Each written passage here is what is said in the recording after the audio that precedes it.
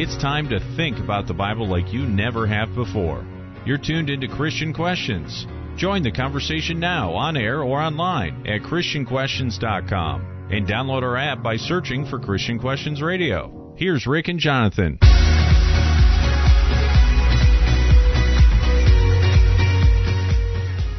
E.A. Buccianeri once said, "So it's true, when all is said and done, grief is the price we pay for love." Boy, that's exciting. That's pump 'em up. Good evening, everyone.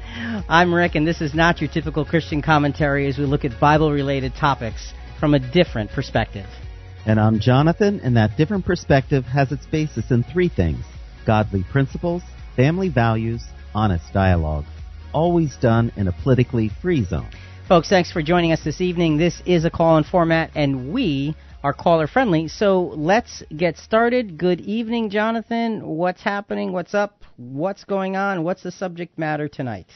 Good evening, Rick. Hey, I'm talking to you actually from out of state. We're at our good friends here in Florida, and the Goodmans, and enjoying being able to do the podcast, not from our usual area. Yeah, well, that's good. Down in sunny Florida, huh? It's beautiful down here. Well, that's good. So what's the question, my man? Well, Rick, it is suicide an unforgivable sin?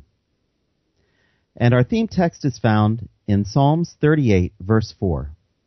For my iniquities are gone over my head. As a heavy burden, they weigh too much for me. Sometimes we forget that life is precious and it's worth fighting for. When someone dies as a result of suicide, that fight has been lost. When we lose a loved one to suicide, we might ask ourselves, have we become so entangled in the web of social standing and status that we somehow stepped over and ignored our loved one who was struggling with being able to hold on to the sacredness of life? Were we so absorbed in our own stress and schedule that we were blind to our loved one's battle?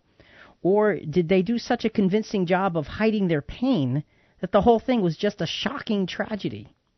What happened to our loved one that they found themselves drawn downward into a vortex of torment and suffering so dark that they despaired of life itself? How do we better understand and cope with suicide? How does God treat those who take their own lives? Jonathan, tonight is a very, very sober subject. It certainly is, Rick. And this conversation, folks, tonight is not for children, okay, as we will be addressing the stark realities of the real-life experiences of some who have come all too close to suicide. So, folks, if you do have children, please use discretion as we approach this subject, because we're going to be very blunt about it, and we're going to listen to some very blunt, real-life stories of those who attempted to take their own lives. So, Jonathan, as we get started, we want to get right into the meat of the matter. Let's first take a look at why people end up taking or attempting to take or taking their own lives. This is from D News, a YouTube channel, and it has some very interesting statistics. So let's listen to this. Hey friends, I'm Lacey Green, and you're watching D News. Got some dark, very dark stuff for you today. You have been warned. Over the past 45 years, the global suicide rate has risen by 60%. In the United States, it's more common than car accident deaths, making it a worrisome public health issue. So what's going on? Why are people killing themselves? It's a loaded question, obviously, but researchers at the University of British Columbia are trying to put the pieces together. They just published the largest study ever done on the motivations for suicide. What they found was that many of the assumed motivations for suicide aren't reality. Things like impulsive personality types, attention seekers, or financial problems weren't the cause. For 100% of the participants, they found that suicide was a way to solve a problem. The problem of ongoing and overwhelming emotional pain. The problem of hopelessness so profound that it consumes you completely. The problem of hopelessness so profound that it consumes you completely. That says an awful lot, doesn't it? Rick, to solve a problem, I would have never expected that to be the reason. And it's hard to understand. So you don't have to deal with it anymore. You take yourself away from it. Yeah. You know, how tragic. And the depth of the tragedy, actually, we're only just beginning to be able to unfold the depth of the tragedy, and we really do want to unfold it. We want to unfold it very clearly. So, folks, if you're listening now and you know someone who perhaps has been struggling, get them on with you. Get them to listen, because we're going to as sensitively as possible look into and observe the minds of those who've actually gone down this road, and because they are willing to share with us the horror that happened in their own minds. And you're right, Jonathan, it's to solve a problem. And you think, if you've never been down that road before, that doesn't sound right. It's like, wait, that's not solving a problem, that's making a bigger problem. But You're right. So how is it solving a problem? Stay tuned in and listen, okay? Before we get into all of that, though, Jonathan, we want to go through some statistics on United States veterans, because this is very disturbing in relation to suicide. And this is from militarytimes.com.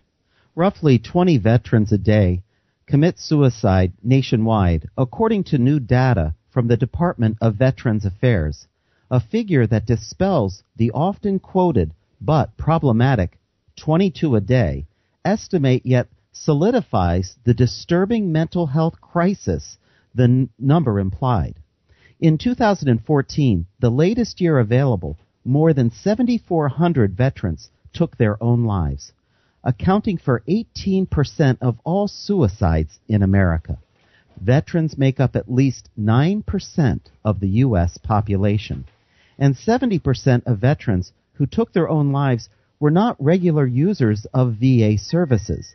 The new data being released publicly today is the most comprehensive suicide study ever conducted by the department. All right. So when you look at that, and Jonathan, this thing about veterans is close to me, because my own son is in the Coast Guard. Yes, he is. My own son does dangerous work in the Coast Guard. And I think about these statistics, and it really is a very, it's very moving and very, very tragic to think that those who voluntarily put their lives on the line and do things so that we can be free are so much more liable to suicide because of the fallout from the things that they've been exposed to. So, Jonathan, at this moment, because we're talking about the veterans who protect us every day, let's just take a moment of silence out of respect for them and their families in dealing with such deep and dark, tragic experiences in their lives.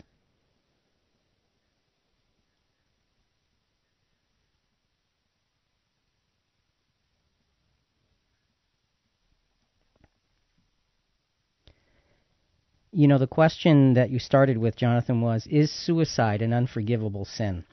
And I think because this is such an intense subject, we want to get that question answered right off the bat, right away. That's a great idea. So we can get into the actual subject matter of what happens with people getting to that point, and how can those of us who might be around them, how can we be able to better see it and reach out and be actually helpful? So to answer the stated question, is suicide an unforgivable sin? Let's go to a scripture that describes the unforgivable sin. And as we go to the scripture, Hebrews 6:4-6, the answer is no. Suicide is not related to the unforgivable sin as mentioned in the scriptures. And Jonathan, let's go to Hebrews 6:4-6 for that. For in the case of those who have once been enlightened and have tasted of the heavenly gift and have been made partakers of the Holy Spirit and have tasted the good word of God and the powers of the age to come, and then have fallen away, it is impossible to renew them again to repentance, since they again crucify to themselves the Son of God and put him to open shame. Well, Rick, denying the ransom after applying it to ourselves, is a very serious matter when you give your life to the Lord and accept it. And I had a question asked of me this week. Is letting the distractions of life that can make someone forget about God or not include him in his or her life, is that the same as falling away from God? No. Not like in this verse. There is such a vast difference. I can't even begin to describe it. And when you begin to start to try to put those two things together, you're in big trouble. Okay? Because you're interpreting human weakness for a human choice. See, in our human weakness, sometimes we fall down. Sometimes we get distracted. Sometimes our minds go off in the wrong direction. Sometimes we get depressed. Sometimes those things happen. But if in our heart we still love God and want to serve Him and want to be like Jesus, even though we're falling down, you're not in line for this type of sin. You're not in line for this, like you described. Because what this sin is, Jonathan, it is a clear and informed decision. It's not a reaction. It's not an emotion. It's a clear and informed decision to walk away from God and Jesus. And that's after you've been blessed and fully filled with His Spirit. Right. And see, that's the big thing. Having been blessed by God and being given His Spirit are also two different things. Okay? As a matter of fact, we've got a program coming up in a few weeks about how do I get the Holy Spirit. And folks, you got to listen to that to understand that it's only those who've been given God's Spirit and had it indwelling in them that are even liable to this. And I will tell you, Jonathan, that most Christians, and this may sound like a harsh statement, but I'm going to make it, we're going to move on. Most Christians do not have God's Spirit dwelling within them because it's all about sacrifice. It's all about following in Jesus' footsteps. It's not about a feeling. So suffice that to answer that part of the question. So this sin, Jonathan, is a cogent choice. It is the decision for suicide is not. It is based in despair. It is grief and sorrow and hopelessness. And even though there is a choice, it is overcrowded with distress. And that's what we want to make a difference on. So, is suicide the unforgivable sin? No, it's not. Just let's leave that portion of the conversation right there. All right, having said that, let's go now to a TED Talk from Mark Hennick. Now, Mark Hennick is a young man. We were going to come back to him every segment throughout the program because he attempted to take his own life 2 separate times. And in this TED Talk, he graphically describes not only what he did, but more importantly, he describes the condition of his mind when he attempted to do what he did. And when we can begin to grasp the condition of his mind, we can begin to understand the level of despair. So let's go to this soundbite, Why We Choose Suicide. Again, Mark Hennick. It was a TED Talk in Toronto. I was barely a teenager the first time I tried to kill myself. If I knew then what I know now, it probably wouldn't have changed very much.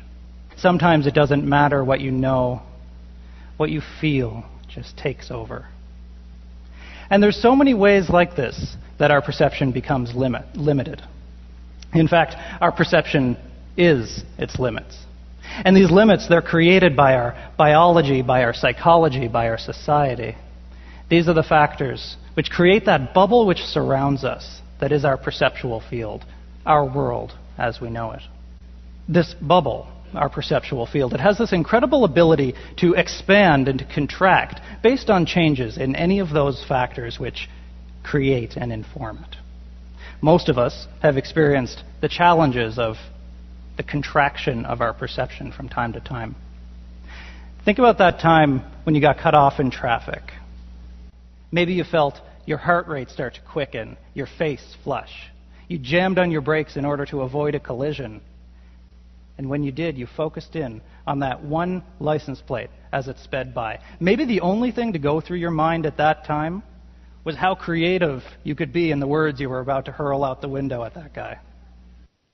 And that is a small example, but it's a great example of what Mark is describing here as the contraction of our perceptual field. And we need to pause right here and understand what that means. When your perceptual field contracts, what it means is most of us see several things around us in our lives, and it's all happening simultaneously, and our brain is processing all of these different things. When your perceptual field contracts due to depression or several other things, you can't see all those other things. You just see fewer and fewer and fewer things. And when someone gets to the point of suicidal, they see just one thing. And that's all they're capable of seeing. And if we can get that, then we can begin to understand the depth of the tragedy that brings us to the point of suicide. Emotional despair and anguish are common in Scripture. And David, and we're going to do a lot of commenting on David the psalmist, was very good at describing this same kind of difficulty. Let's go to Psalm chapter 6, verses 1 through 6. O Lord, do not rebuke me in your anger, nor chasten me in your wrath. Be gracious to me, O Lord, for I am pining away. Heal me, O Lord, for my bones are dismayed, and my soul is greatly dismayed. But you, O Lord, how long? Return, O Lord, rescue my soul. Save me because of your loving kindness. For there's no mention of you in death. In Sheol, who will give you thanks? I am weary with my sighing. Every night I make my bed swim. I dissolve my couch with my tears. When you think about the writing and the expression of David, there is no mention of you in death, O God. I mean, what's he thinking of? He's thinking of death. I'm weary with my sighing. I'm just so tired with the anxiety that is overwhelming me. Every night I make my bed swim. I dissolve my couch with my tears. Doesn't that fit with what we're trying to get to and understand? It really does, Rick. What great despair he was going through in writing that. And he went through that kind of despair many, many times in his life. And by God's grace, he was a chosen vessel of God, and he wrote these things down.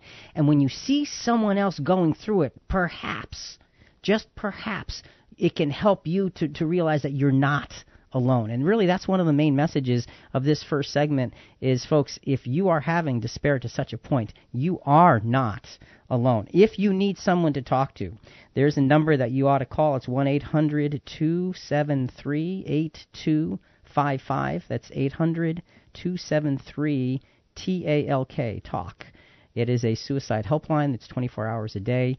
Please avail yourself of such things if you need help, because life is absolutely, positively precious. This is Christian Questions. I'm Jonathan here with Rick. Our subject is suicide an unforgivable sin? Coming up, how often does the Bible talk about suicide and despair? That's next.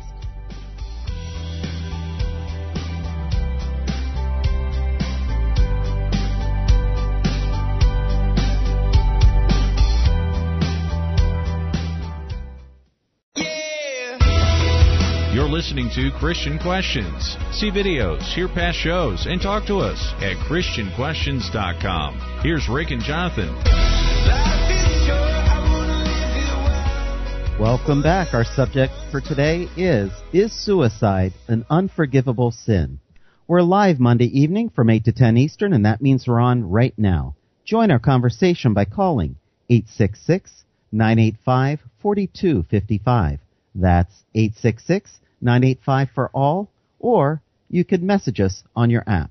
Christian Questions, a voice of reason in a world that's lost its way. Keep in touch at ChristianQuestions.com. And Jonathan, during the break, we got a message from the CQ app. Teresa in Mississippi makes a comment. I believe Christ made allowances for those that commit suicide when facing things like incurable diseases. And that's a good comment. And one of the things I want to add to that comment is that depression is a disease. And we have to understand it as a disease. It's not the kind of thing that you can say, okay, I'm going to wake up today and I'm going to just snap right out of it.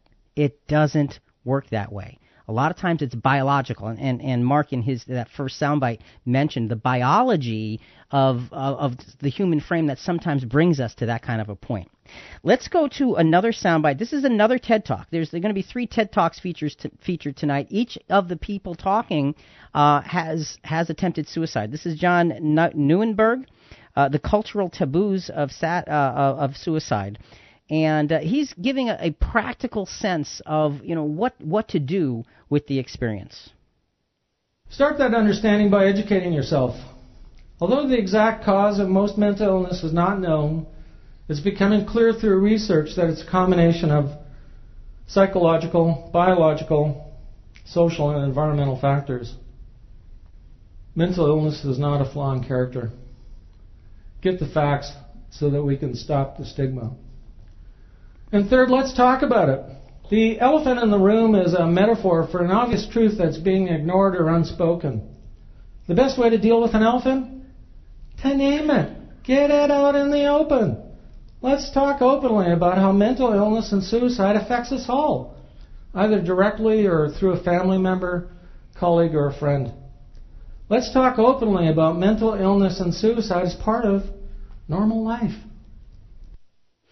And that seems like a strange thing to say. Let's talk about it as part of normal life.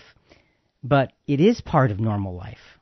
And we need to be able to put it on the table without that stigma. And Jonathan, going through listening to these people talk about their experiences has really helped me to better appreciate the fact that this is a normal part of the fallen, sinful world that we live in. It just is. Just like cancer is a normal part of our world, so is suicide and the attempt at it. And Rick, I was thinking, it made me think of a lot of questions as going through the subject. Could becoming an alcoholic or a drug addict be kind of a cry for help? A type of suicide, since in a way it's hiding from their problems and it's also destroying their lives. And Rick, it often leads to literal death. It does, and sometimes you're right. Sometimes there's a suicide that occurs by an act. Yes. And sometimes there's the suicide that occurs by a lifestyle. And both are equally tragic. And for those of us who are not in that situation, what can we do? What should we do? Let's go to a little bit on the Bible, because it's interesting that the Bible actually deals with suicide many, many times. We got these statistics on the Bible and suicide from gotquestions.org. The Bible mentions 6 specific people who committed suicide. Abimelech, Saul, Saul's armor bearer. Here's a good one. Ahithophel. Right. Zimri, and Judas. 5 of them were wicked, sinful men. Not enough is said about Saul's armor bearer regarding that, but to make a judgment on his character. But some consider Samson an instance of suicide. But Samson's goal was to kill the Philistine, not himself. Yeah, I don't think Samson was an instance of suicide, because he was a warrior and he was at war. But it's interesting that these 5 or 6 of the 6 recorded suicides in Scripture. 3 of them revolved around the life of King David. That's a good point. Saul's armor bearer, and Ahithophel. And if you remember, Ahithophel was Bathsheba's grandfather, who had been David's advisor. And a tragic story follows that. But the Bible has many experiences of suicide. And, that's one of the things about Scripture that I really appreciate, is that it tells us what's real. It doesn't shy away from the darkness and the difficulties of life. It does tell us what's real and how all of that works. We're going to be focusing on Psalm chapter 38. The theme verse that you read right at the beginning of the program was Psalm 38, verse 4. So Psalm 38 is going to be our theme chapter. It's a little hard to figure out exactly what it's about. So we went through some commentaries and found one that tried to, kind of focus us. What is this psalm specifically about? This is from Adam Clark. Several conjectures have been made relative to the occasion of which this psalm was composed. and the most likely is that it was in reference to some severe affliction which David had after his illicit commerce with Bathsheba. But of what nature we are left to conjecture from the 3rd, 5th, and 7th verses. Whatever it was, he deeply repents for it, asks pardon, and earnestly entreats support from God. So that's kind of a sense of the 38th Psalm. And Rick, I'm not sure if I agree with Clark's thoughts. I think it's more that God exposed his gross sins to himself, David, and after his realization, he repented of those sins because they were brought to such clear light in his life.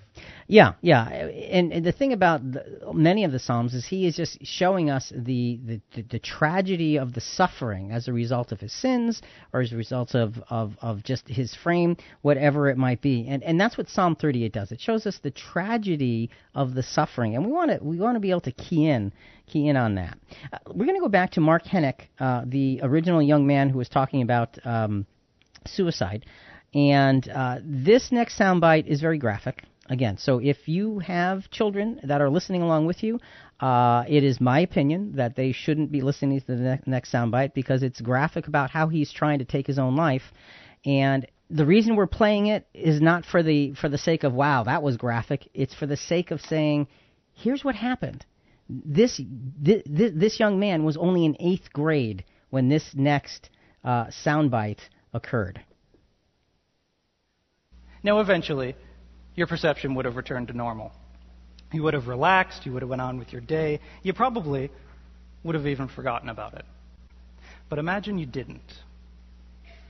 Imagine you stayed there, stuck there, in that narrow, dark place. Well, that's what it can be like to live with a mental illness. At least that's what it was like for me at the depth of my own mental illness as a teenager. My perception had become constricted and darkened and collapsed. I felt like an asthmatic who had lost his glasses in a hurricane. So when I was sitting in that chair, across from my 8th grade guidance counselor, the only thing that I could think was, you're not good enough. You're not smart enough. You're not enough.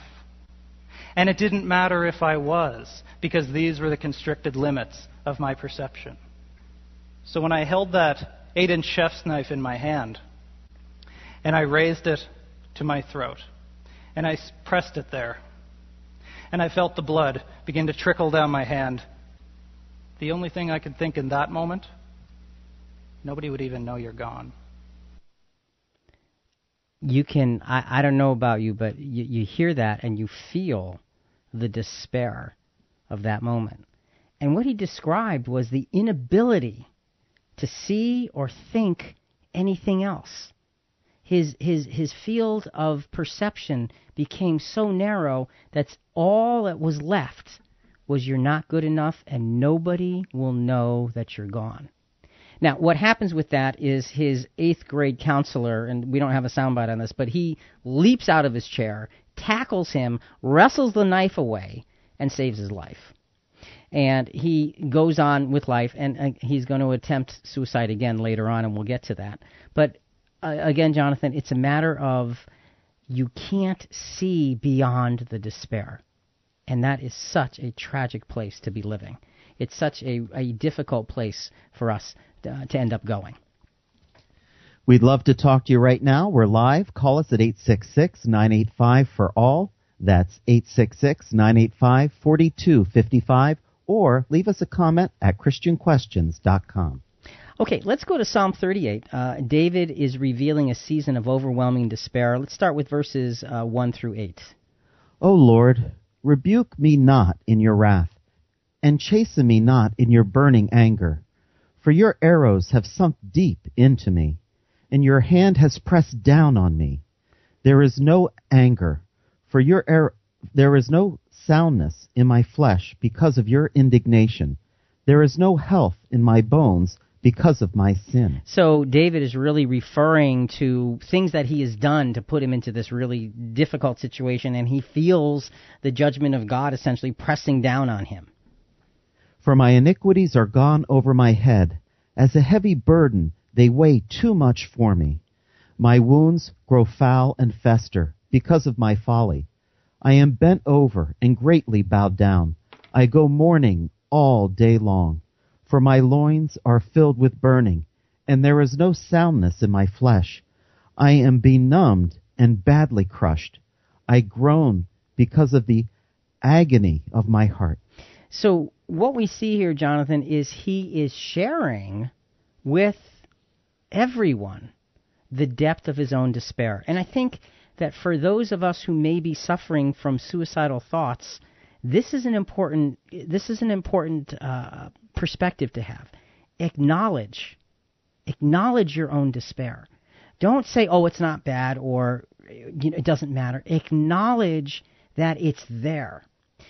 That's all well and good for somebody who's in that situation. But Jonathan, this program is just as much for those of us who we may know someone who is going through that. And so for those of us who know someone who may be struggling, what should we be doing in this situation?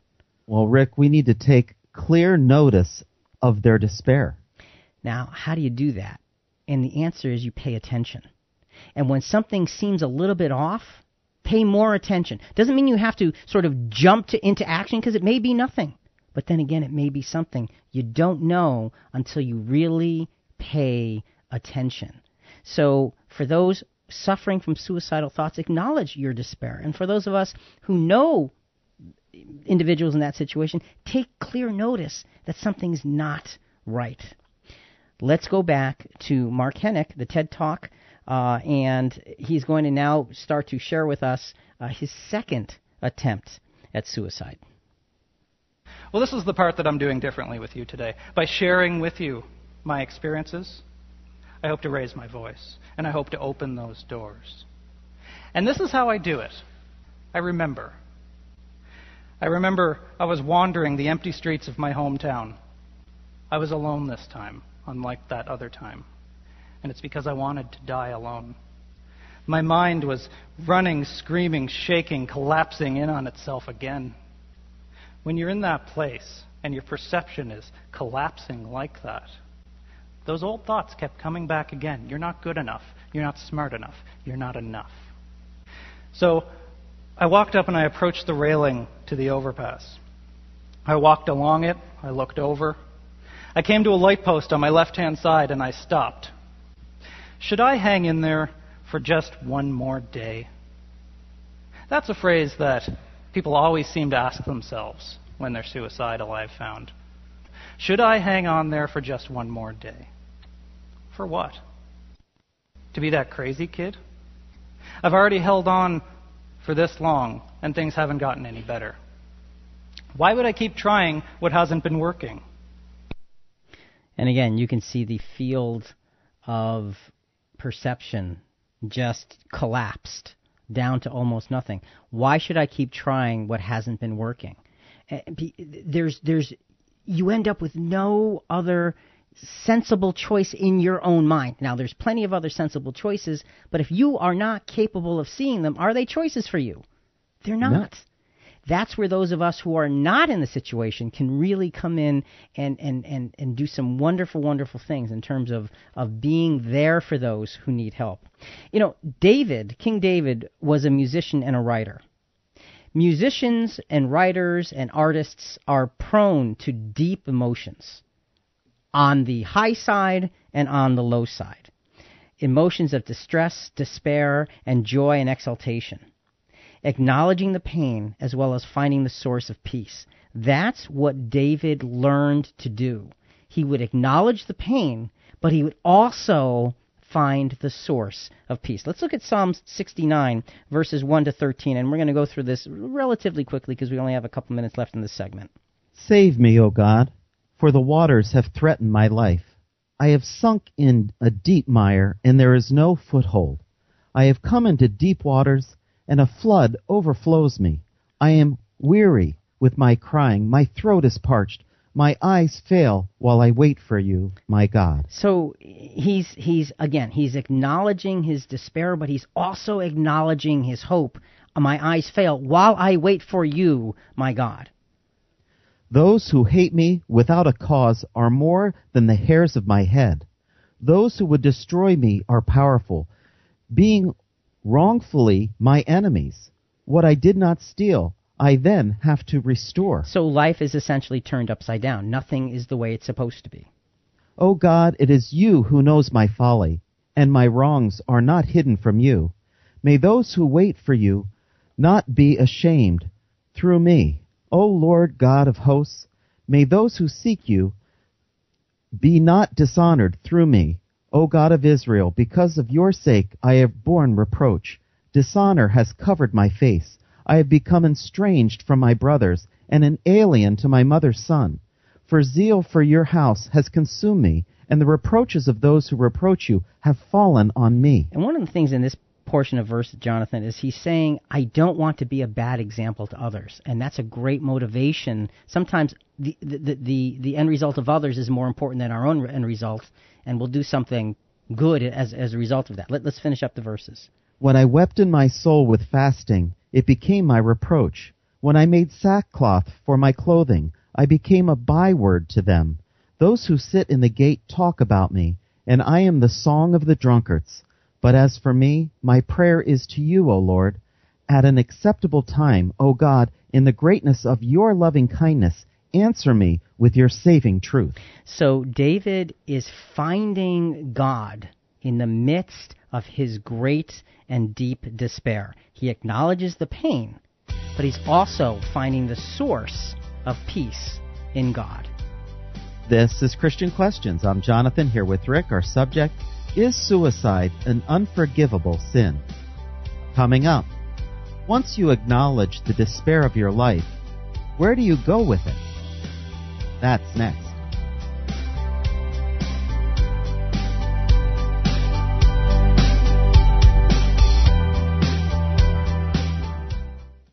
You're listening to Christian Questions. See videos, hear past shows, and talk to us at ChristianQuestions.com. Here's Rick and Jonathan.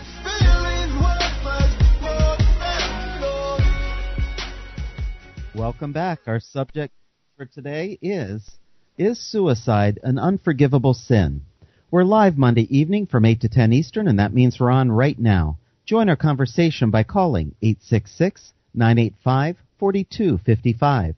That's 866-985-4ALL, or you can message us on your app. All right, so Jonathan, as we start this third segment of the first hour here, the question is, well, where do you go? Where do you go when you've okay, I acknowledge my despair. Well, now what do you do? Before we get back to the psalm and back to that question, we do have a special guest on the line, don't we? We certainly do, Rick. To get a woman's perspective, we've invited Lonnie from the CQ team to share on tonight's topic. Welcome, Lonnie. Hi, thanks for having me. Well, could you please share with us your thoughts on our subject tonight?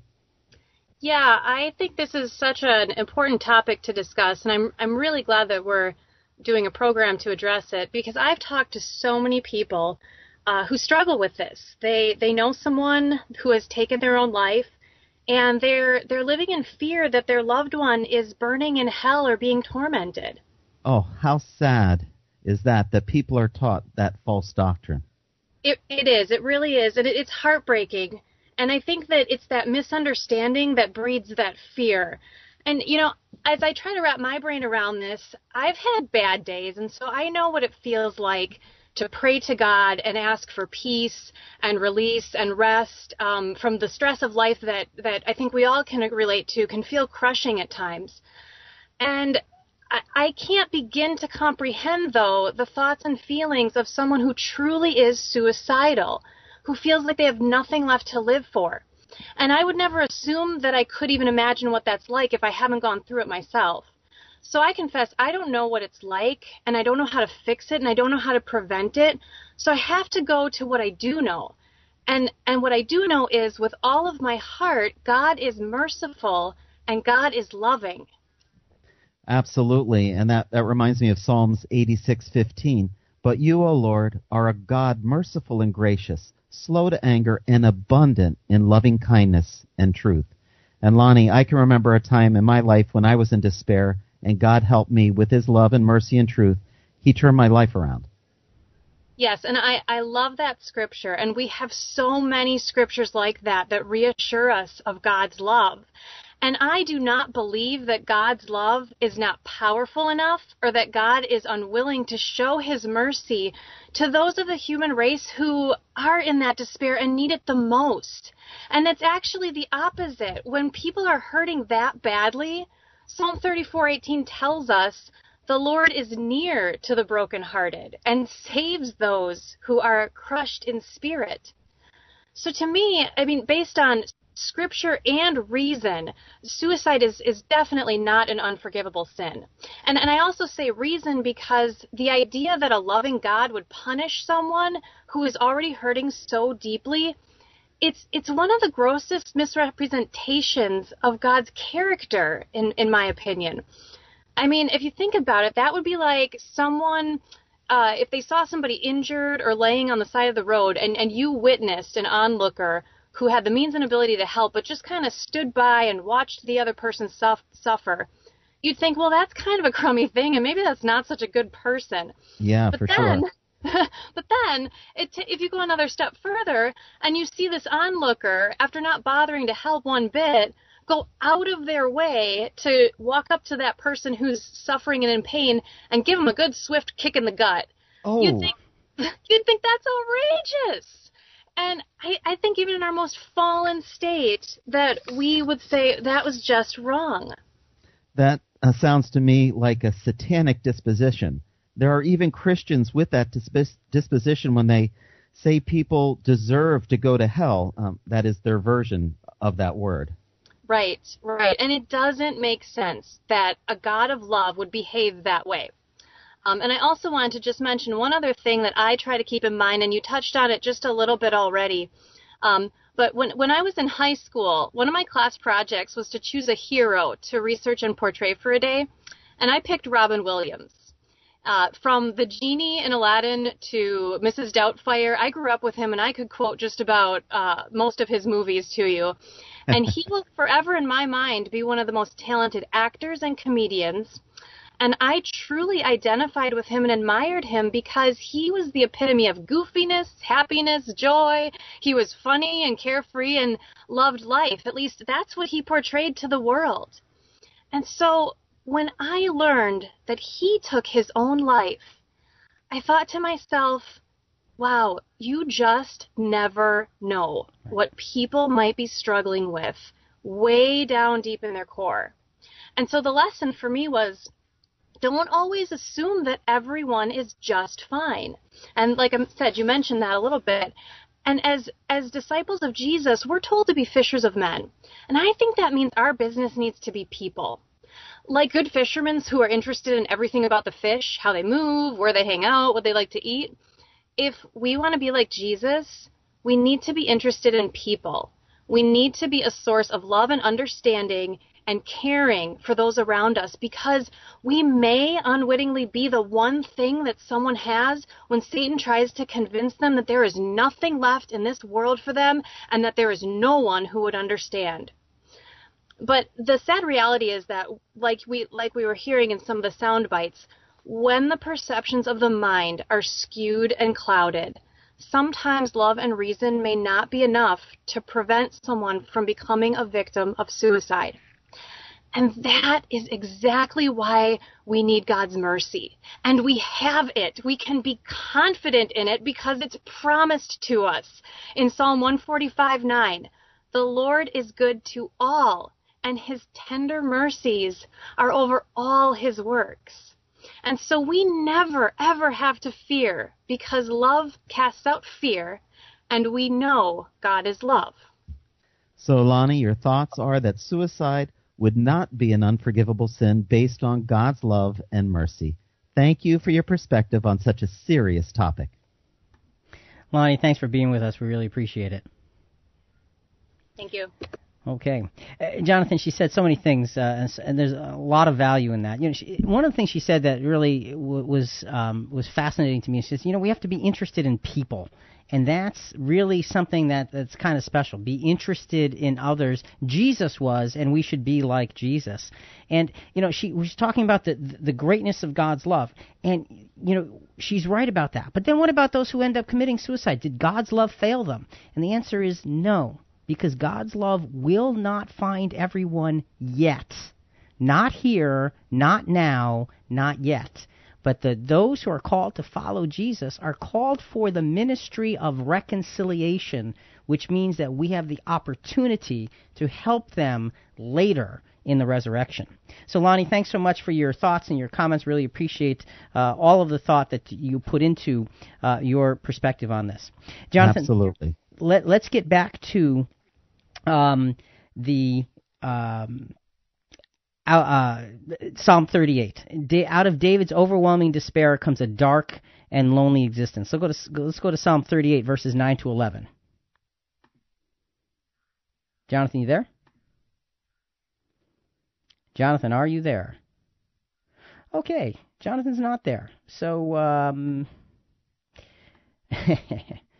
all right, what we're going to have to do is we're going to have to call Jonathan back because something went askew with our Skype connection here. So, folks, as we're getting Jonathan back on the line here, hang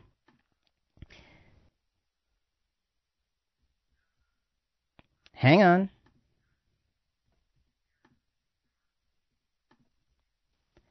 All right, Jonathan's coming back. Are you there, Jonathan? I'm here. Okay, so Psalm 38, 9 through 11. Lord, all my desire is before you, and my sighing is not hidden from you.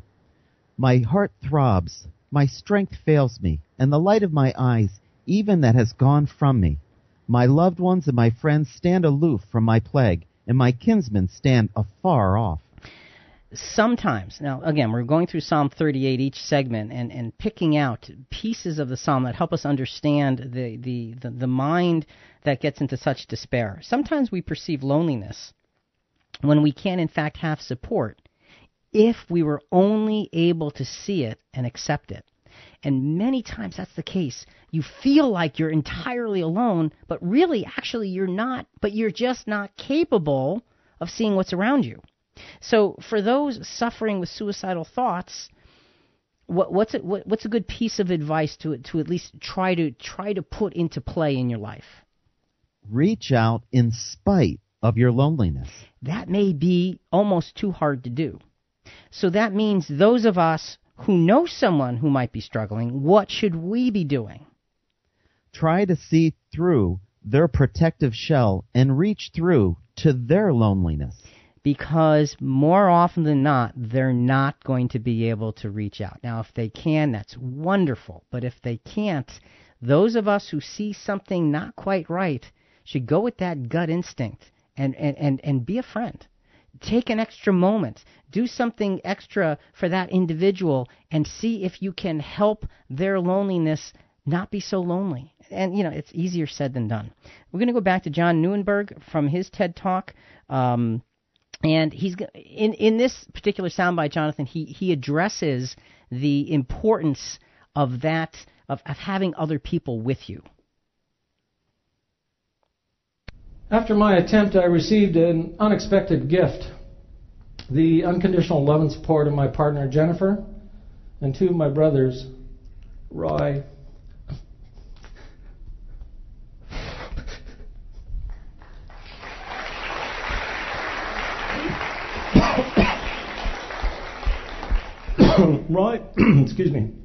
Roy and Jim, with whom she shared my secret. It's with their help that I survived.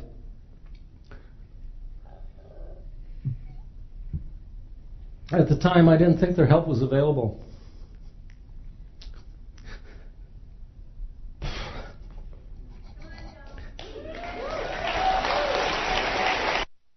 And you've got to watch the TED Talk to see this man. He must be in his 50s, going through that emotional remembering of the golden privilege of others being available that you did not expect. And all they needed to do was know something was wrong, and they were right there.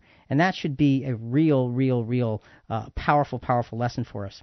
Jonathan, we don't have time to read it, but James 5:13-18 talks about, if you're spiritually sick, call for the elders of the church and let them pray over you and so forth. And prayer can be used in many ways, and one of which is as a tool of humble fellowship and spiritual healing. Praying together can put things in a better perspective. And then it talks about, in verses 16-18, it talks about fellowship. And the principle of fellowship is so important. True fellowship means trusting others with your hurt and with your failure.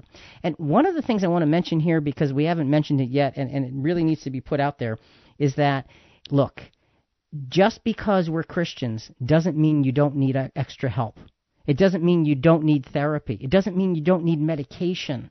Those are things that are necessary with illnesses, and deep depression can easily be a very restrictive illness that needs treatment. So just because you're a Christian, don't ignore those other things. And Rick, it's important as Christians to share with others what's on our hearts and minds. And this way, if we're vulnerable to them and they need help, they'll come to us because we have that open door mentality that they can share with us because we've shared with them. Right. Let's go back to Mark Hennick. We're almost out of time for the first hour, and he is looking at his second suicide attempt. My perception was collapsing. It was squeezing out that instinctual hope that everybody has inside them. So I climbed the railing in 3 parts, like rungs on a ladder. I was being very careful not to slip. I climbed back down the other side again. I had very few choices in my life. But this was certainly one. And I needed something, anything that I could be certain about. So I turned around, and I felt the railing pressing against my back just below my shoulder blades. I stretched my arms out on its cool metal surface. I remember feeling raindrops under my fingers. I looked down at my shoes. My running shoes were old, worn out, tired. My heels were on the concrete. My toes were on nothing. I looked past my toes to the ground 50 or so feet below.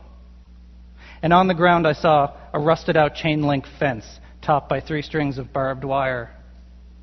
As I was standing there in that moment, the only thing that I could think from my collapsed perception was, how far out would I need to jump from this bridge so I wouldn't land on that fence? Because I just didn't want it to hurt anymore. And you get a sense of the great despair. And it's amazing that he recalls this with such precision. It just gives you a real true sense of the depth of what was happening and the presence of that moment in that constricted mental condition. And Jonathan, we got maybe a minute left, less than a minute. So let's just go. This is about loneliness. And, we can combat loneliness with the reality of how the body of Christ works. Everyone's important in the body of Christ, and everybody contributes no matter how small you might be. 1 Corinthians 12:20-23.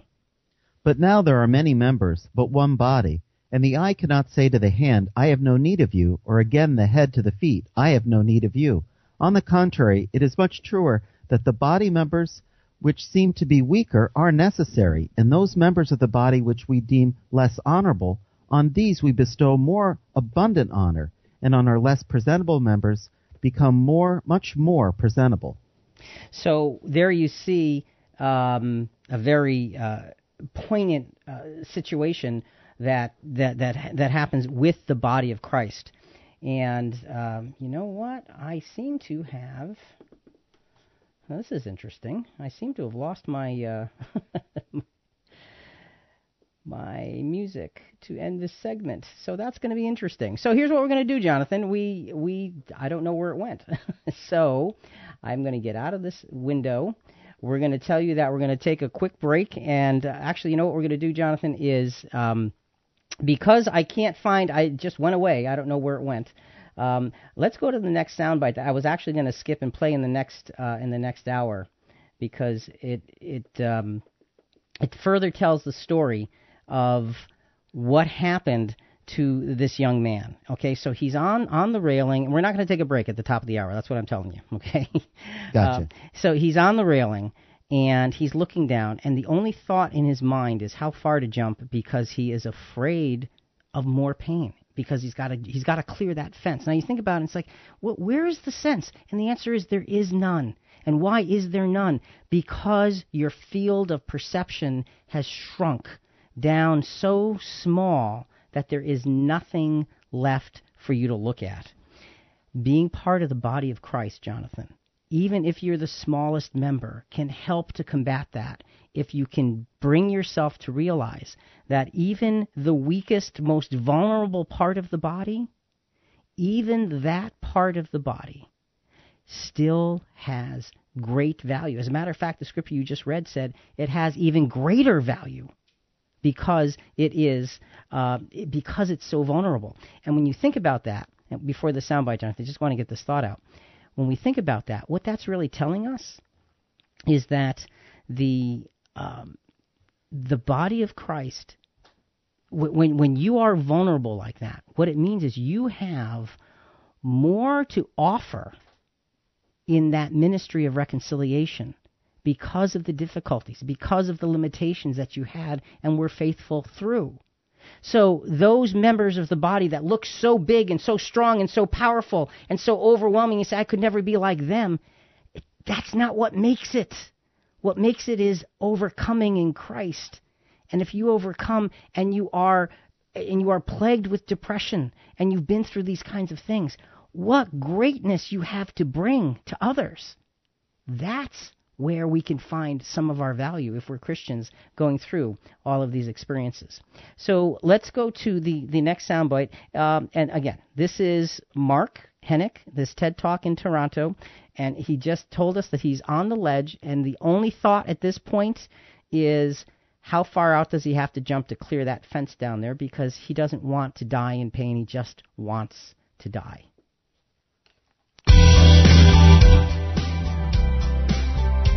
Now that's interesting. Guess we're going to end this hour now, and we're going to come back a little bit later.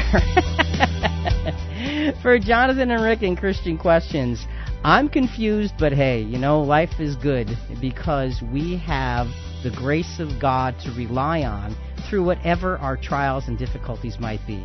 What we need to do is focus on that reality and say, whatever my situation, whatever my circumstance, there are those who love me. I just need to find them, and we need to find those who are in such trial and difficulty. Jonathan and I will be back in just a couple of minutes, but till then, is suicide an unforgivable sin? No. We'll be back soon. Think about it.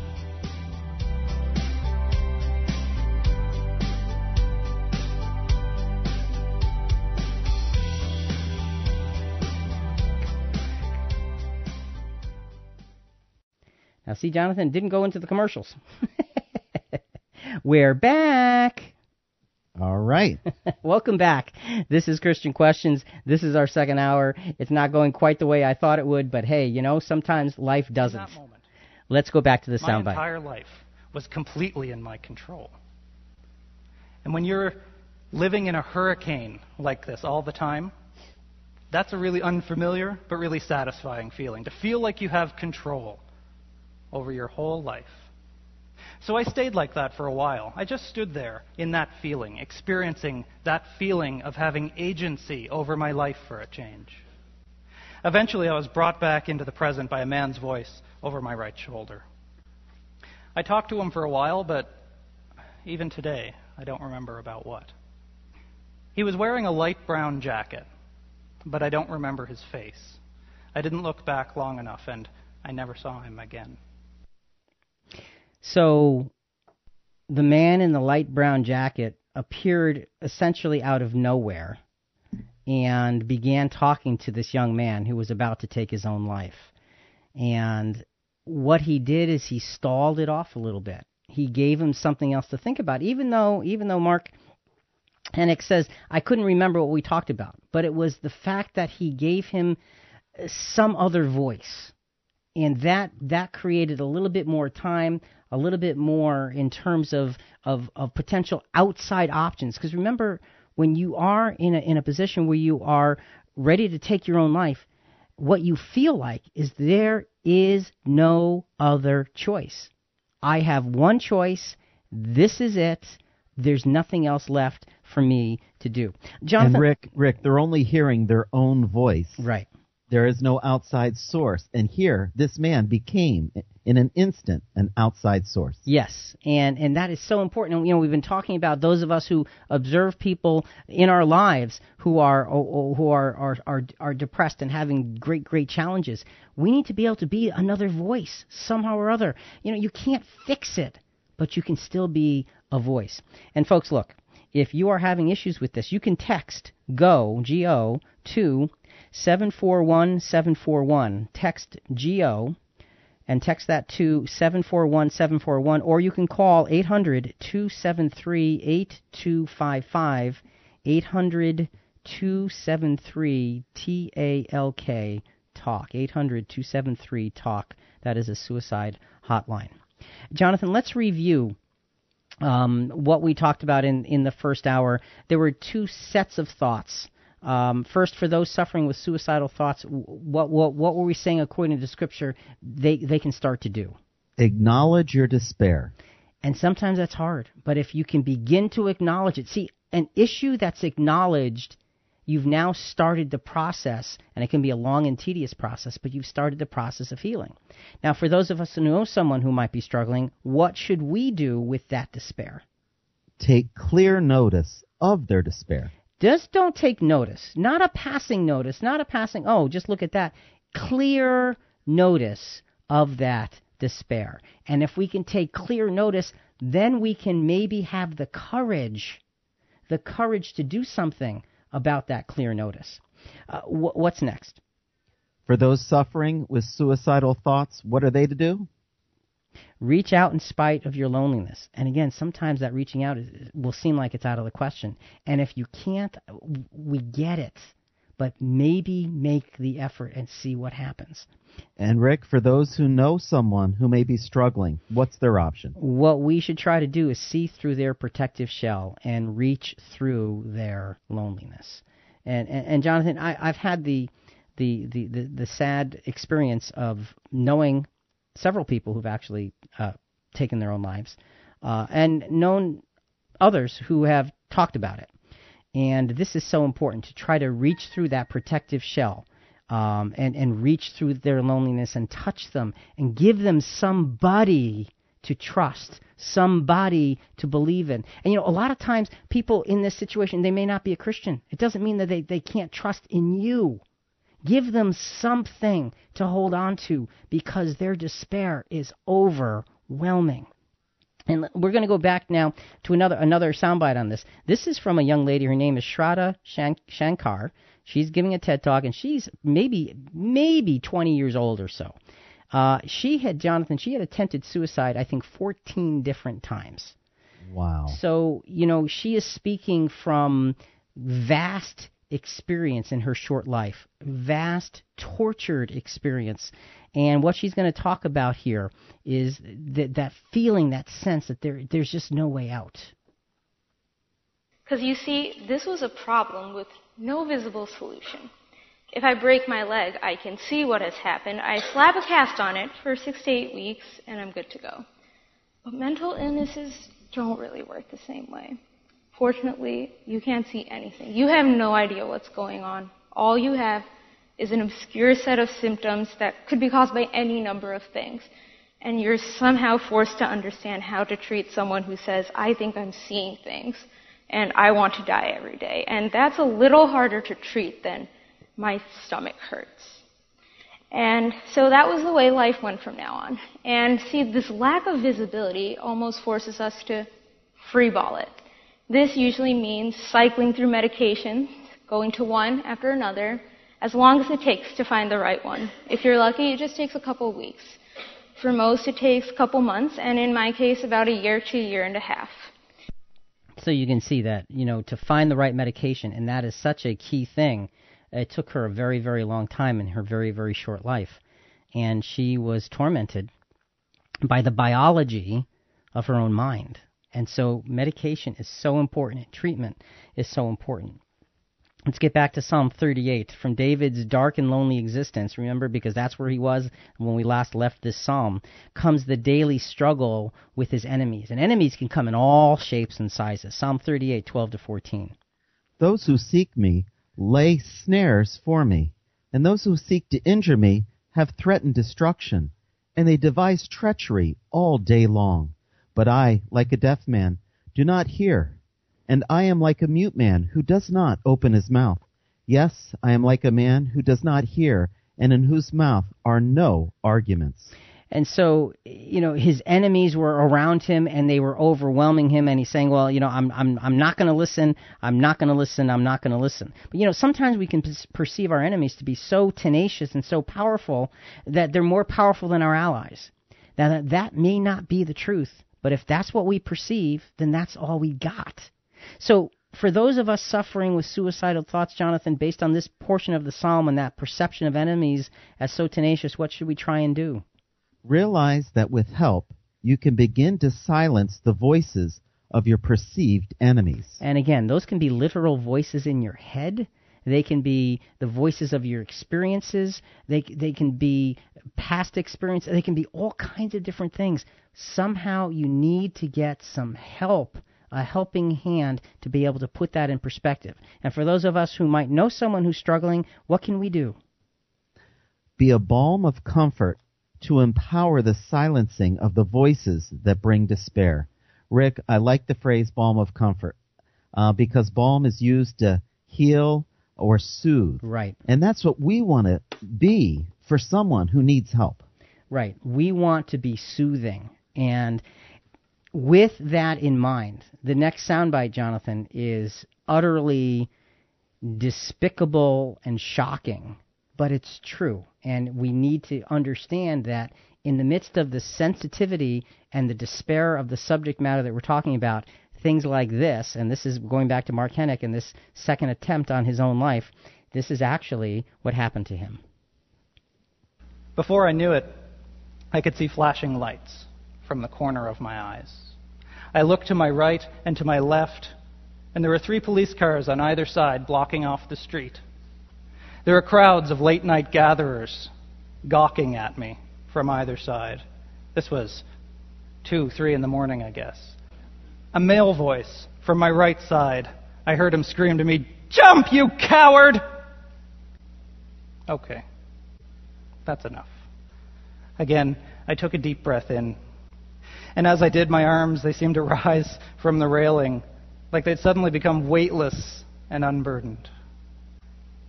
I could feel the edge of the concrete under the arches of my feet begin to shift.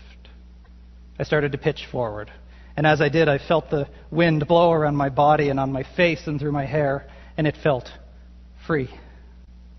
Then an arm reached around my chest. A hand grabbed the back of my shirt. The man in the light brown jacket later told police that my body was completely limp when he grabbed me and he dragged me backward over the railing. Boy, if that doesn't make you swallow your throat, I mean, it just how jump, you coward! What? Oh, that is awful, Rick. Awful. Hey, Jewel and I had a sad experience, and I'd like her to share it with us. Okay. Hi. About several years ago, we were on our way to Bible study on a Sunday morning, and we were traveling over a large bridge in our area, and we were diverted and slowed down by policemen who were not only parked all over the bridge, but walking around on the bridge. And we looked to the side, and there was a man who was holding on to the bridge railings and looking through from the other side from the towards outside. us. He the was other on the side outside, yeah. of the bridge. Right. Yes. I'm sorry. Yes, right. And he had a horrible look of anguish and despondency on his face, and all we could do was pray on our way to Bible study and just wished that we could have gotten out so that we could have shared God's love and plan with him, but obviously we couldn't. But it is a sight and experience that Jonathan and I will never forget. And that is a hard experience. Thank you, Jewel, for that. It is a hard experience to to be so close to such incredible despair, just so close to such incredible loss of perspective, because again, your field of perception, as Mark Hennick has told us in his experiences, just shrinks down to this one thing. That's all you have left in your life, is just this one thing. And again, Jonathan, for a Christian, when we look at the experiences, it's important for us to realize that treatment is important, therapy is important, medication is desperately important in all of these things. But then we can take our faith and use that as well. Our faith doesn't replace those physical things that we need. A broken leg needs a doctor. It needs to be physically fixed. The biology of our minds sometimes need to be physically managed, but our faith can now lift us above. And the thing that we can take comfort in is Jesus is literally able to silence the dark voices of evil spirit beings. And Jonathan, some of the voices that people hear, I believe, actually is dark and evil spirit beings. Let's look at Luke chapter 8, verses 27 to 39. We'll go through some selected verses on this very dramatic story of Jesus silencing voices. And when he came out into the land, he was met by a man from the city who was possessed with demons. Seeing Jesus, he cried out and fell before him, and said in a loud voice, "What business do you have with each other, Jesus, Son of the Most High? I beg you, do not torment me."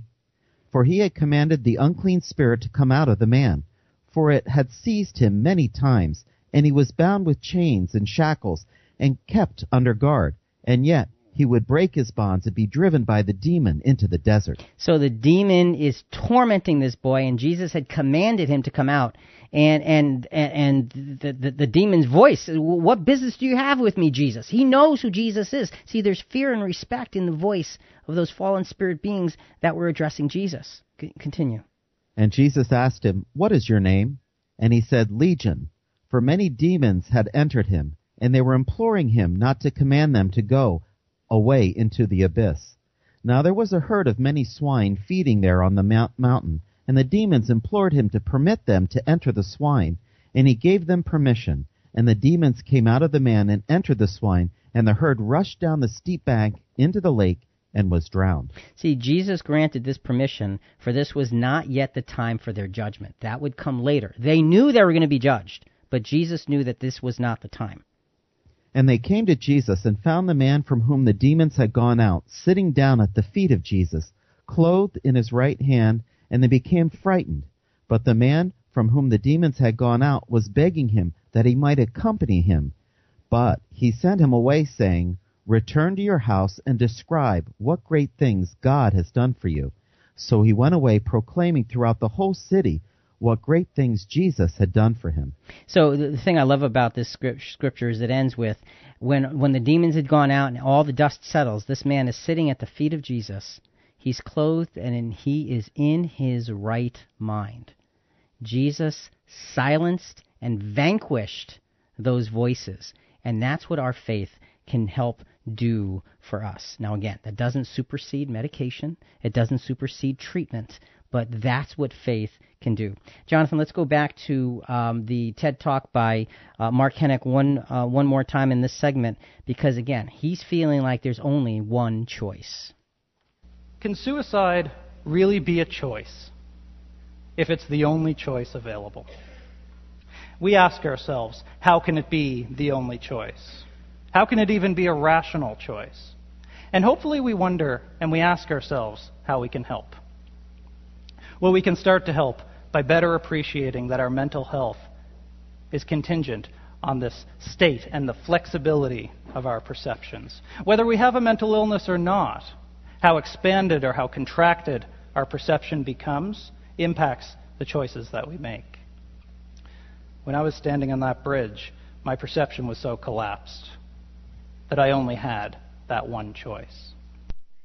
And Jonathan, for those of us who don't understand that circumstance, we need to listen to something like that and say, okay, that's how it feels inside, and you have to give that person the benefit of the doubt that they only have one choice. they don't know what else they can do, and this is all they have. This is Christian Questions. I'm Jonathan here with Rick. Our subject is suicide an unforgivable sin? Coming up, where do you find hope when you are so overwhelmed with despair? That's next.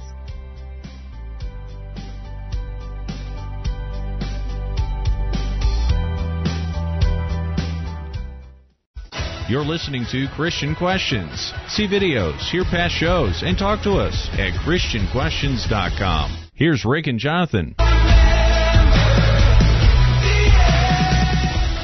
Welcome back. Our subject for today is suicide an unforgivable sin?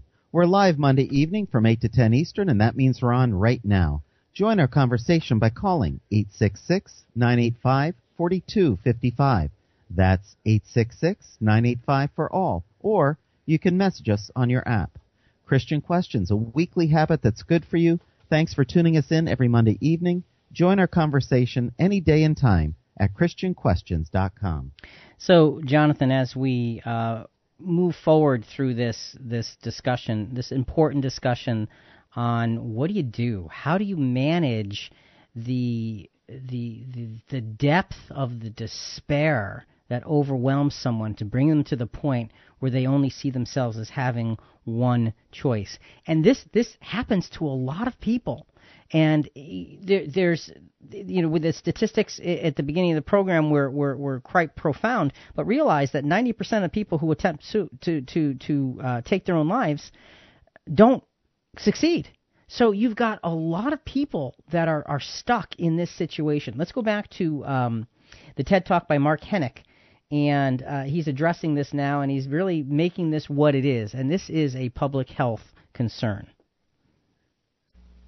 Now, when we encounter the suicide of somebody else, we always seem to try to rationalize it. I hear it all the time. And I think that's because we're uncomfortable with feeling helpless and with not understanding. But since we know that our perceptions are created and continually informed by our biology, by our psychology, and by our society, we actually have many entry points for potentially helping and better understanding suicide. One way that we can help is to stop saying that people commit suicide. People commit rape. They commit murder. But nobody has committed suicide in this country since the early 1970s, when suicide was decriminalized. And that's because suicide is a public health concern, not a criminal one. And that is such an important point. That is so interesting. I never thought of it from that perspective before.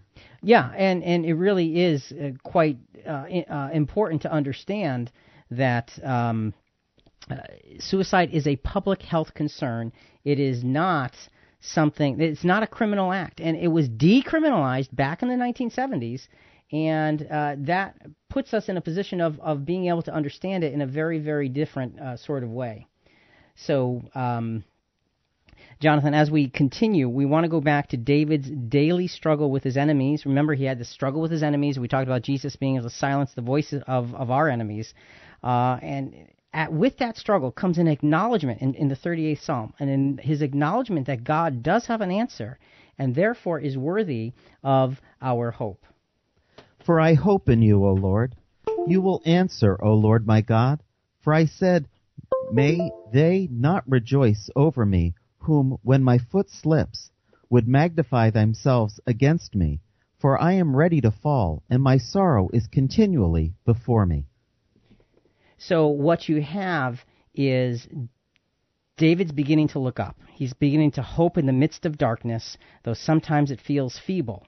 And even when it feels feeble, it still can be a significant step toward blessing.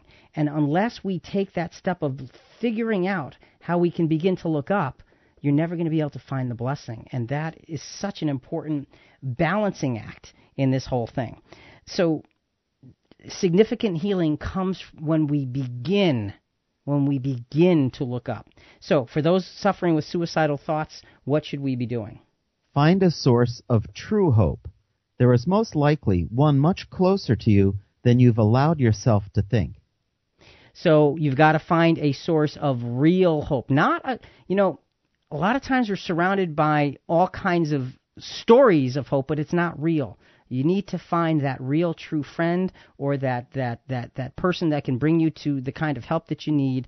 Find a source of true hope, and there's probably some right around you. It doesn't have to be big and profound, it just has to be real.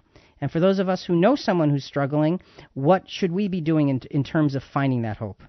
Be a willing source of or a conduit towards true hope. So maybe you're not their true hope. Maybe you don't know how to be, but can you bring them someplace where they can find it?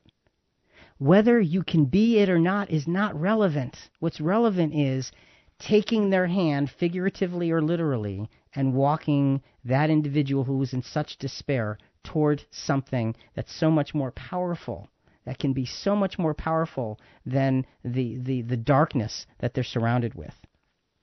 Let's go back to another soundbite from Mark Hennick. And we keep going back to him because he does such an eloquent job of telling the story and helping us understand the value of the struggle. And when you hear his story, you can see a value that you and I would not be able to tell because it's too poignant. He was right there. He knows the struggle. He knows what it feels like. And here, this has to do with the idea of getting the kind of help that you should have. Okay, press play, and it's supposed to play. It really is. 90% of people who die by suicide have a diagnosable and treatable mental illness at the time of their death. And we know that with medication, therapy, these treatments work.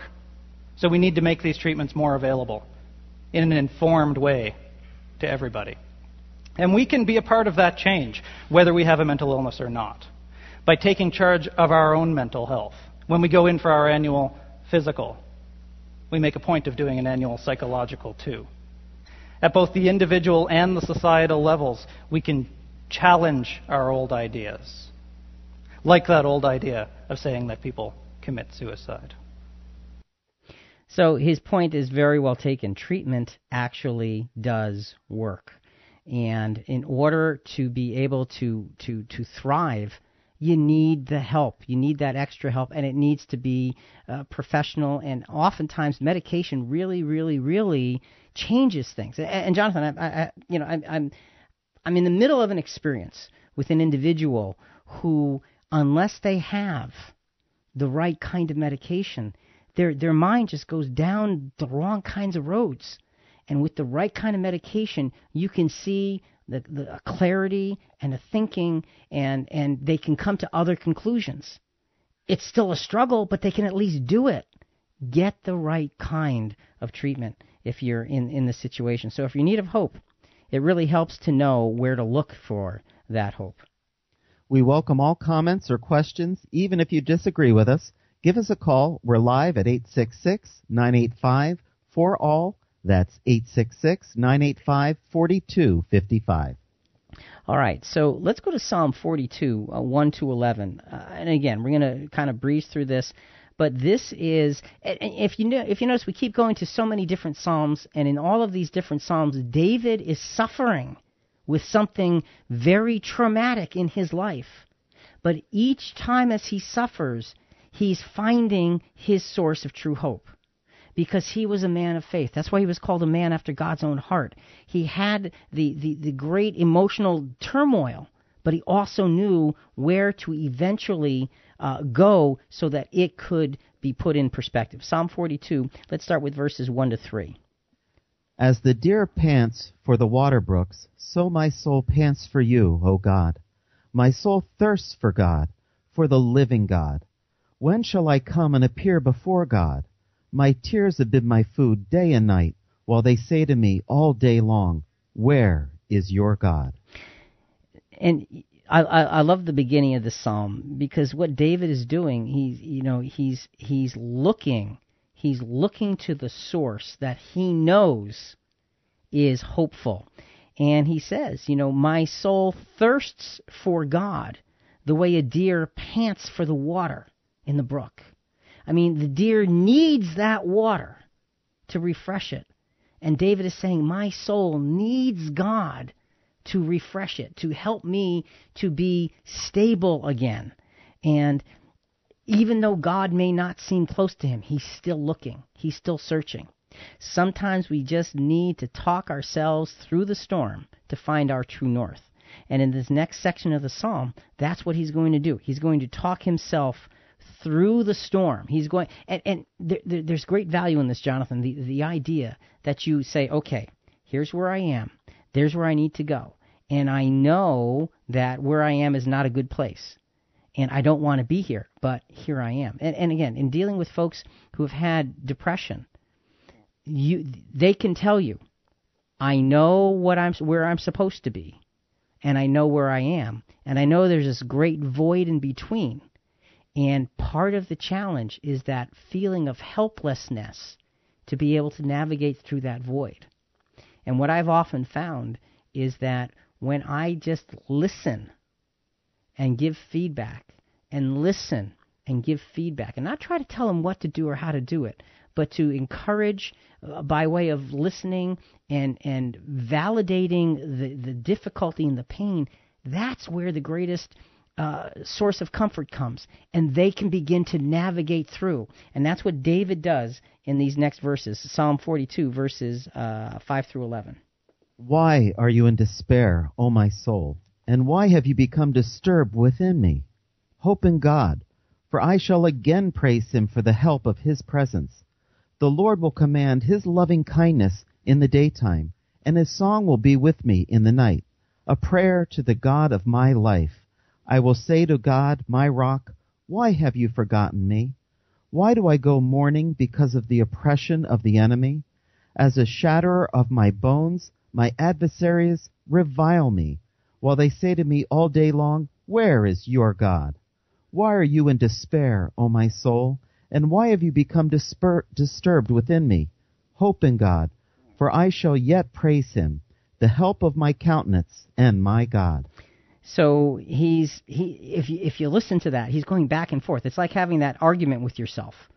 And you're saying I've got to pray, and I know God is my rock. Why have you forgotten me? But wait, I know he hasn't forgotten me. Why do I go mourning because of the oppression of my enemy? And I'm feeling broken.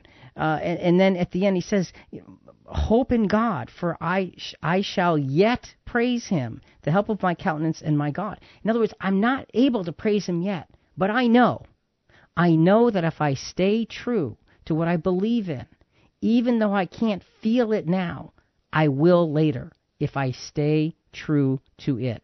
And that reminds me of what Mark Hennick said in one of his earlier sound bites. He said, I asked myself, should I hang on for one more day?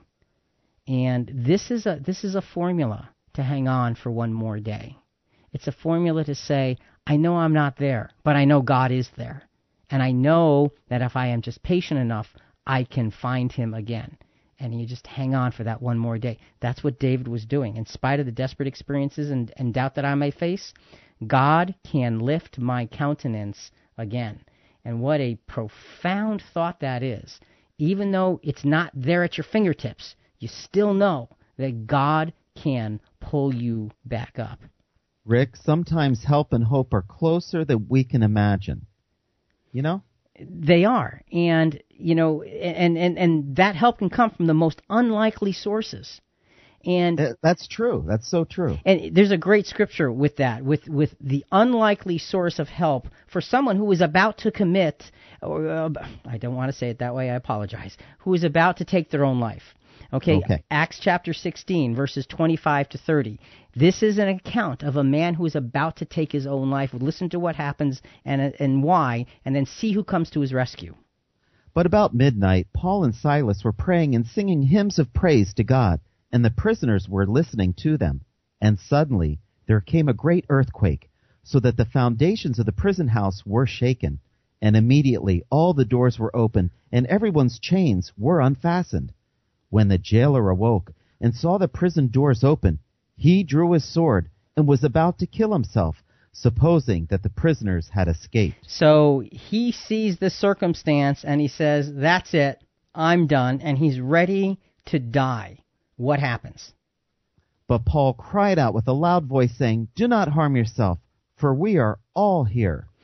An unexpected voice can bring unexpected hope and can lead to our lives changing. One of the prisoners who, now when you think about it, the prisoners in the cells, if that had happened, would you have hung around to see if the jailer was okay? No way. No, Escape. Right. You run. But see, the Apostle Paul was all about life. And he observed this man in that moment of despair, and he cried out, "Don't worry, we're all here." And what happens? And he called for lights and rushed in, and trembling with fear, he fell down before Paul and Silas. And after he brought them out, he said, "Sirs, what must I do to be saved?" So you have a great picture of a voice of reason, a voice of life, unexpectedly coming to spare that man's life. He was ready to take his own life, Jonathan. And Rick, his commander told the jailer, "Do not let this man escape." Right. Paul. Right. If he does, you lose your life. Well, right. And in those days, that's exactly what it would have been. You wouldn't have just been fired or fined. You would have died for such a lack of attention to that kind of a job. But knowing that he would have been killed if this prisoner escaped, why would he have tried to hurt himself the way he was going to? Well, I think it was because he just didn't want to have the public humiliation of failing in that job. Because with that comes that public humiliation, especially in those days. It was a public thing, and rather than suffer that humiliation and that feeling of despair, he said, "I'm just going to end it now, because I have nothing left." And again, his field of perception narrowed right down to there is only one choice. And by God's grace, the Apostle Paul hears that and responds to it and says, "Don't. We're all here." And the result is this man comes to Christ. And his whole household. So you can see that voice, that unexpected voice can bring an unexpected result. And who knows, folks, maybe you can be that unexpected voice for that person who is suffering from such despair in their lives. And again, if you are suffering from such despair, text GO, G-O, and text it to 741-741, or, Jonathan, there's a phone number you can call. That's right. It's 1-800-273-8255. That's 800-273-TALK. That is a 24-hour-a-day suicide hotline. Folks, if you are feeling that kind of despair, don't wait. Reach out, because your life has incredible value. Sometimes we just can't see it in ourselves. This is Christian Questions. I'm Jonathan here with Rick. Our episode is suicide an unforgivable sin? Coming up, once we begin to see hope as a real possibility, what should we do next? That's next.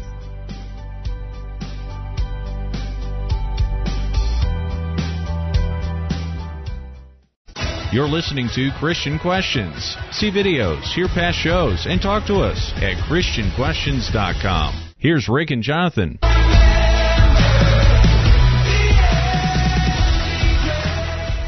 Welcome back. Our subject for today is suicide an unforgivable sin? We're live Monday evening from 8 to 10 Eastern, and that means we're on right now. Join our conversation by calling 866-985-4255. That's 866-985 for all. Or you can message us on your app. Out from the dark ages and into the light of today, join us 24/7 at ChristianQuestions.com. All right, so Jonathan, as we move into our final segment, we want to start this off with another soundbite. I know there's a lot of them, but it's so much more valuable to hear the words of wisdom, if you will, from those who've been through it, rather than us. And so this next soundbite is from Shraddha Shankar. This is the young lady who tried to commit suicide, tried to take her own life 13 or 14 times. And she makes a great analogy here of mental illness and cancer. Listen carefully, because this reveals a lot about our perceptions of suicide. Thing is, people can suffer from really bad depression. They can be on the verge of attempting suicide, but if they dare ask for help, they're labeled as attention-seeking and crazy. And people know this. They do know this, and therefore they figure it might be better to keep quiet than to speak. But for some reason, when people come out about having cancer, their Facebook post gets about 100 likes. Their peers might start a Facebook support group page for them, and this illness is taken so seriously that there's a specific foundation that specializes in taking these kids to Disneyland. And when they die, if they die, they're seen as warriors, people who are courageous, who fought till the end. And I'm not saying they're not. But for some reason, when someone commits suicide because they just can't tolerate the psychotic episodes anymore, and they can't handle the constant change in medication that seems to trigger a cycle of paranoia, hot sweats, nausea on a daily basis, they just can't take it anymore. They're seen as selfish and weak. And it's truly astonishing and saddening that two illnesses that can be just as painful as each other, just as fatal as each other, and have the same consequences as each other are seen so differently. It really does say something, doesn't it? How sobering. And you know, we need to understand that suicide, depression, is an illness and needs to be understood and treated like other illnesses that are really, really serious. And again, I can't say it enough. Treatment is appropriate. You know, you're not some weakling because you need treatment, because most likely your mind is biologically not balanced. So you need the medication and the professionals to help you put that back in balance. Just like you need the professional to say, you need radiation therapy for this cancer. You need an operation. The same thing. It's the same thing. Let's get back to Psalm 38, verses 18 to 21. Now, from acknowledging God's answer and hope comes trust. Becoming vulnerable before God in all honesty. And see, that's what trust really is, to be able to be vulnerable before God with great honesty. With this trust comes a stated desire for God's presence in and around our struggles, and that's what David does in Psalm 38, verses 18 to 21. For I confess my iniquity. I am full of anxiety because of my sin, but my enemies are vigorous and strong, and many are those who hate me wrongfully. And those who repay evil for good, they oppose me because I follow what is good. Do not forsake me, O Lord. O my God, do not be far from me. Make haste to help me, O Lord, my salvation. So you can see that he's still confessing. He's still full of anxiety. He's acknowledging his enemies, their strength. But he said, you know, don't forsake me, O Lord. Don't be far. Make haste to help me. Now remember, he's not feeling like the help is right there, but he's looking for it and he knows it's coming. So in the midst of the despair, there is the hope and there is the trust. Vulnerability before God is a very freeing experience, for it means that our complete trust is in the hands of the mighty Creator who absolutely knows what's best for us. And isn't that the key? Amen. In the hands of He who knows what is best for us. So, for those of us suffering with suicidal thoughts, what should we do? Truly work at trusting your source of true hope. All right. It takes work to trust. And for those of us who know someone who might be struggling, what should we do? Be a trustworthy and steady fixture in the process of delivering true hope. Again, you may not be that true hope, but you can help to deliver it. You can be the ride to the doctor or to the therapist, or you can be the person who picks up the medication, or you can be the person who just calls and says, hey, how you doing? Or let's get a cup of coffee, or I was thinking about you today. Those are all the kinds of things that we can bring to the table to help someone who's going through such despair. Back one more time, actually it's one more time after this, but one more time to Mark Hennick, his TED Talk in Toronto, Why We Choose Suicide. And again, listen to the content of this next minute, because it really helps you to understand the depth of this tragic, tragic illness that brings us to the point of wanting to take our own lives. When I first started out doing this, I used to beg for somebody to do something about suicide and stigma. Well, that's not acceptable anymore. So instead, I've started doing something. When a leading cause of death among new mothers in the first year after childbirth is suicide, that's not acceptable either. When our First Nations, Inuit, and Métis communities are being ravaged by a suicide rate 5 to 6 times higher than the national average, that's not acceptable. When almost a quarter of 15 to 25-year-olds, who die at all, die by suicide, that is not acceptable. So like I said, when I used to plead for people to do something, and that's not acceptable either, well, you're here, and you're doing something already. Because you're changing the way you think, and that's what changes the world. And that is acceptable. Changing the way we think. And Rick, that's kind of where we come from. Think about the Bible like you never have before. There's Right. our mission. It's to bring hope to a sin-sick world full with difficulties and challenges, and point them in the right direction to God and His Word. And we hope we can make a difference in what we're doing. But Mark is also reaching out to those that have a focus in suicide that can make a difference there too. Right. So hopefully we can each use what we have in our hands and do it for the betterment of all. And, you know, as Christians, it really is an important aspect to understand.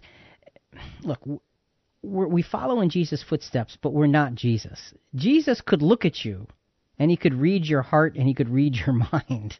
He understood. We don't. So we have to focus and pay attention and observe, and then we have to act.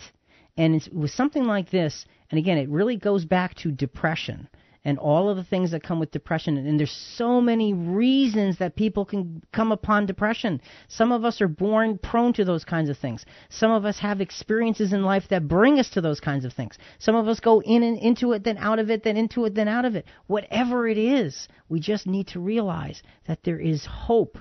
There is hope. There is hope because there are many of us that can help lift one another up. Now, can we cure it? No. But we can help the person next to us. And I think, Jonathan, for me, that's really the sort of the wake-up call of doing the preparation for this particular program. Is, am I willing enough and observant enough to help the person who's close to me? Am I looking? Am I aware? Am I compassionate enough? And that brings me to our next scripture. The next scripture from the Apostle Paul really pulls it all together, because there's really essentially 4 areas that we talked about in dealing with suicide this evening. What are those 4 areas? Acknowledge the despair, reach out in spite of the loneliness, silence the enemy's voice, find true hope, and trusting in that true hope. So there's those 4 essential aspects that we've discussed through Psalm 38. 2 Corinthians chapter 1, verses 3 to 11. The Apostle Paul is going to deal with those 4 aspects of our dealing with each other. And let's read verses 3 and 4 to begin with, and then sort of set the stage once we got some of the verses on the table. Blessed be the God and Father of our Lord Jesus Christ, the Father of mercies and God of all comfort, who comforts us in our afflictions, so that we will be able to comfort those who are in any affliction, and the comfort with which we ourselves are comforted by God. You notice how in his encouraging us, he's sharing some of his own experience. He's saying, who comforts us in our affliction so we can comfort others. He's saying, I have the difficult and draining trials of suffering just like you do. But those trials come with comfort. See, when I read these verses, folks, what we want you to do is listen to these verses and picture the Apostle Paul as your big brother. Picture him saying, I know what you're going through. I've been exactly where you are. I know how that feels. But let me tell you what I've learned as a result of my own experience, and maybe it can help you in yours. He, in these verses, has this compassionate big brother approach, and he's really saying to us, look, I get it. It's okay.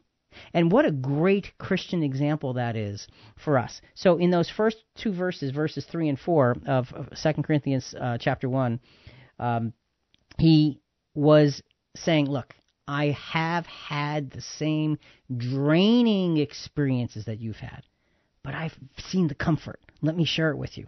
Now we're going to go to verses 5 through 7 to get the second point of reaching out in spite of the loneliness. For just as the sufferings of Christ are ours in abundance, so also our comfort is abundant through Christ. But if we are afflicted, it is for your comfort and salvation, or if we were comforted, it is for your comfort, which is evident in the patient enduring of such sufferings which we also suffer. Our hope for you is firmly grounded, knowing that as you are sharers of our sufferings, so also you are sharers of our comfort. So you see that he's saying, okay, you're sharing the same sufferings. Now, you may be having entirely different experiences, but our sufferings are for the same end result. The comfort that we have may come through different channels, but the comfort that you're going to get is the same comfort that we have. The apostle, big brother Paul, is saying to me, my experiences, though they're mine, can be shared with you, for you're part of the same body as me. You see, we're all in this together. And as Christians, if one of our brothers or sisters is suffering from this debilitating pressure of depression, and maybe it's post-traumatic stress disorder, I mean, it could be a number of different things. We can go to them as a brother or a sister and say, look, I'm with you. We're connected. You hurt and I hurt. That's what the Apostle Paul is saying. We're part of the same body, and you know how it works. You know, have you ever like banged your thumb with a hammer? Oh yeah. And man, the pain, and you know you're kind of like jumping up and down, and you're holding that thumb, and every part of you is like tense and focused on that thumb. That's the way it is. That's the way the Apostle Paul is directing us here. Verses 8 and 9. For we do not know you to be unaware, brethren, of our affliction which came to us in Asia, that we were burdened excessively beyond our strength, so that we were despaired even of life. Indeed, we had the sentence of death within ourselves, so that we would not trust in ourselves, but in God who raises the dead. See, big brother Paul, he's saying, look, we were tried beyond what we thought possible, especially me personally, this is Paul speaking, to the very door of death, and yet we overcame the chilling call of death and defeat by faith in the one who brings life. He's saying, I know how you feel. Let's get through this together. Verses 10 and 11. Who delivered us from so great a peril of death, and will deliver us? He on whom we have set our hope, and he will yet deliver us. You also joining in helping us through your prayers, so that thanks may be given by many persons on our behalf for the favor bestowed on us through the prayers of many. So he just said, I myself, I even despaired of life. And so his fourth point, big brother Apostle Paul is saying, our hope is provable and alive. I mean, it's a provable hope because we have the Scriptures, we have God's will, we have God's plan, we have prophecies and all of that. And that gives us the inspiration to truly trust in God as we continue. What he's saying, Jonathan, is, look, it is very difficult. I know how you feel. I have been there myself. But we have something special. We've got the power of God before us, behind us, and in us. Keep on keeping on. Yeah, exactly. Let's go to our final soundbite, Jonathan. We're almost out of time. One last time from Mark Hennick, and this is about keeping this conversation going. So for those of you who might be thinking about suicide today, good. Keep thinking about it. And then start talking about it. And then start doing something about it too. And for those of you who might be contemplating suicide, I know that there's a hope somewhere deep inside you. I've felt it too. Keep that hope alive. We need you. We need you to be leaders in this conversation, whether we are ready to have it or not. And trust me, if you're anything like me, it's this conversation that's going to keep you alive every single day, as though you've got just one more day. Thank you. And so, Jonathan, it's the conversation that keeps things going, and it's such a powerful thought. I want to end with, I just got handed a CQ app comment. This comes from Melbourne, Australia, and the comment is, truly understand your child's feelings and thoughts so you don't force them into a position where they feel like they have no option. The parents have a responsibility to make sure their choice of how they direct their child's life does not force them into despair and want to take their own life. Love your children. And don't force your ideals on them. Teach them your ideals. Show them your ideals. Live your ideals. But you can't force a child. But you can have great power of persuasion by the way that you live, by the compassion with which you speak, and by the strength of your discipline as well. So taking care of our children is one aspect of this thing. But the bottom line, Jonathan, is a lot of people are suffering right here and right now with depression. Many people have tried to take their own lives. And it's a very, very sad circumstance. And now we have some answers. And the Apostle Paul also tells us in Galatians 6:2, bear ye one another's burdens, and thus fulfill the law of Christ. So that's part of what we need to do. We need to stand up and be strong and bear the burdens of others, because as we go through life, we will encounter those who are having such despair. And if we can just bring ourselves to the point to see and to react with that compassion of Jesus and that big brother attitude of the Apostle Paul and reach out, maybe we can't solve the problem, but we can contribute to them getting the help that they need. It's our faith in God that can give us the strength and the fortitude to help those in need. For Jonathan and Rick and Christian Questions, we truly hope this has been helpful. Very difficult subject. And you know what? There's always hope. Always there's hope. Suicide is serious. Let's think about it. Let's act. Until next week, think about it.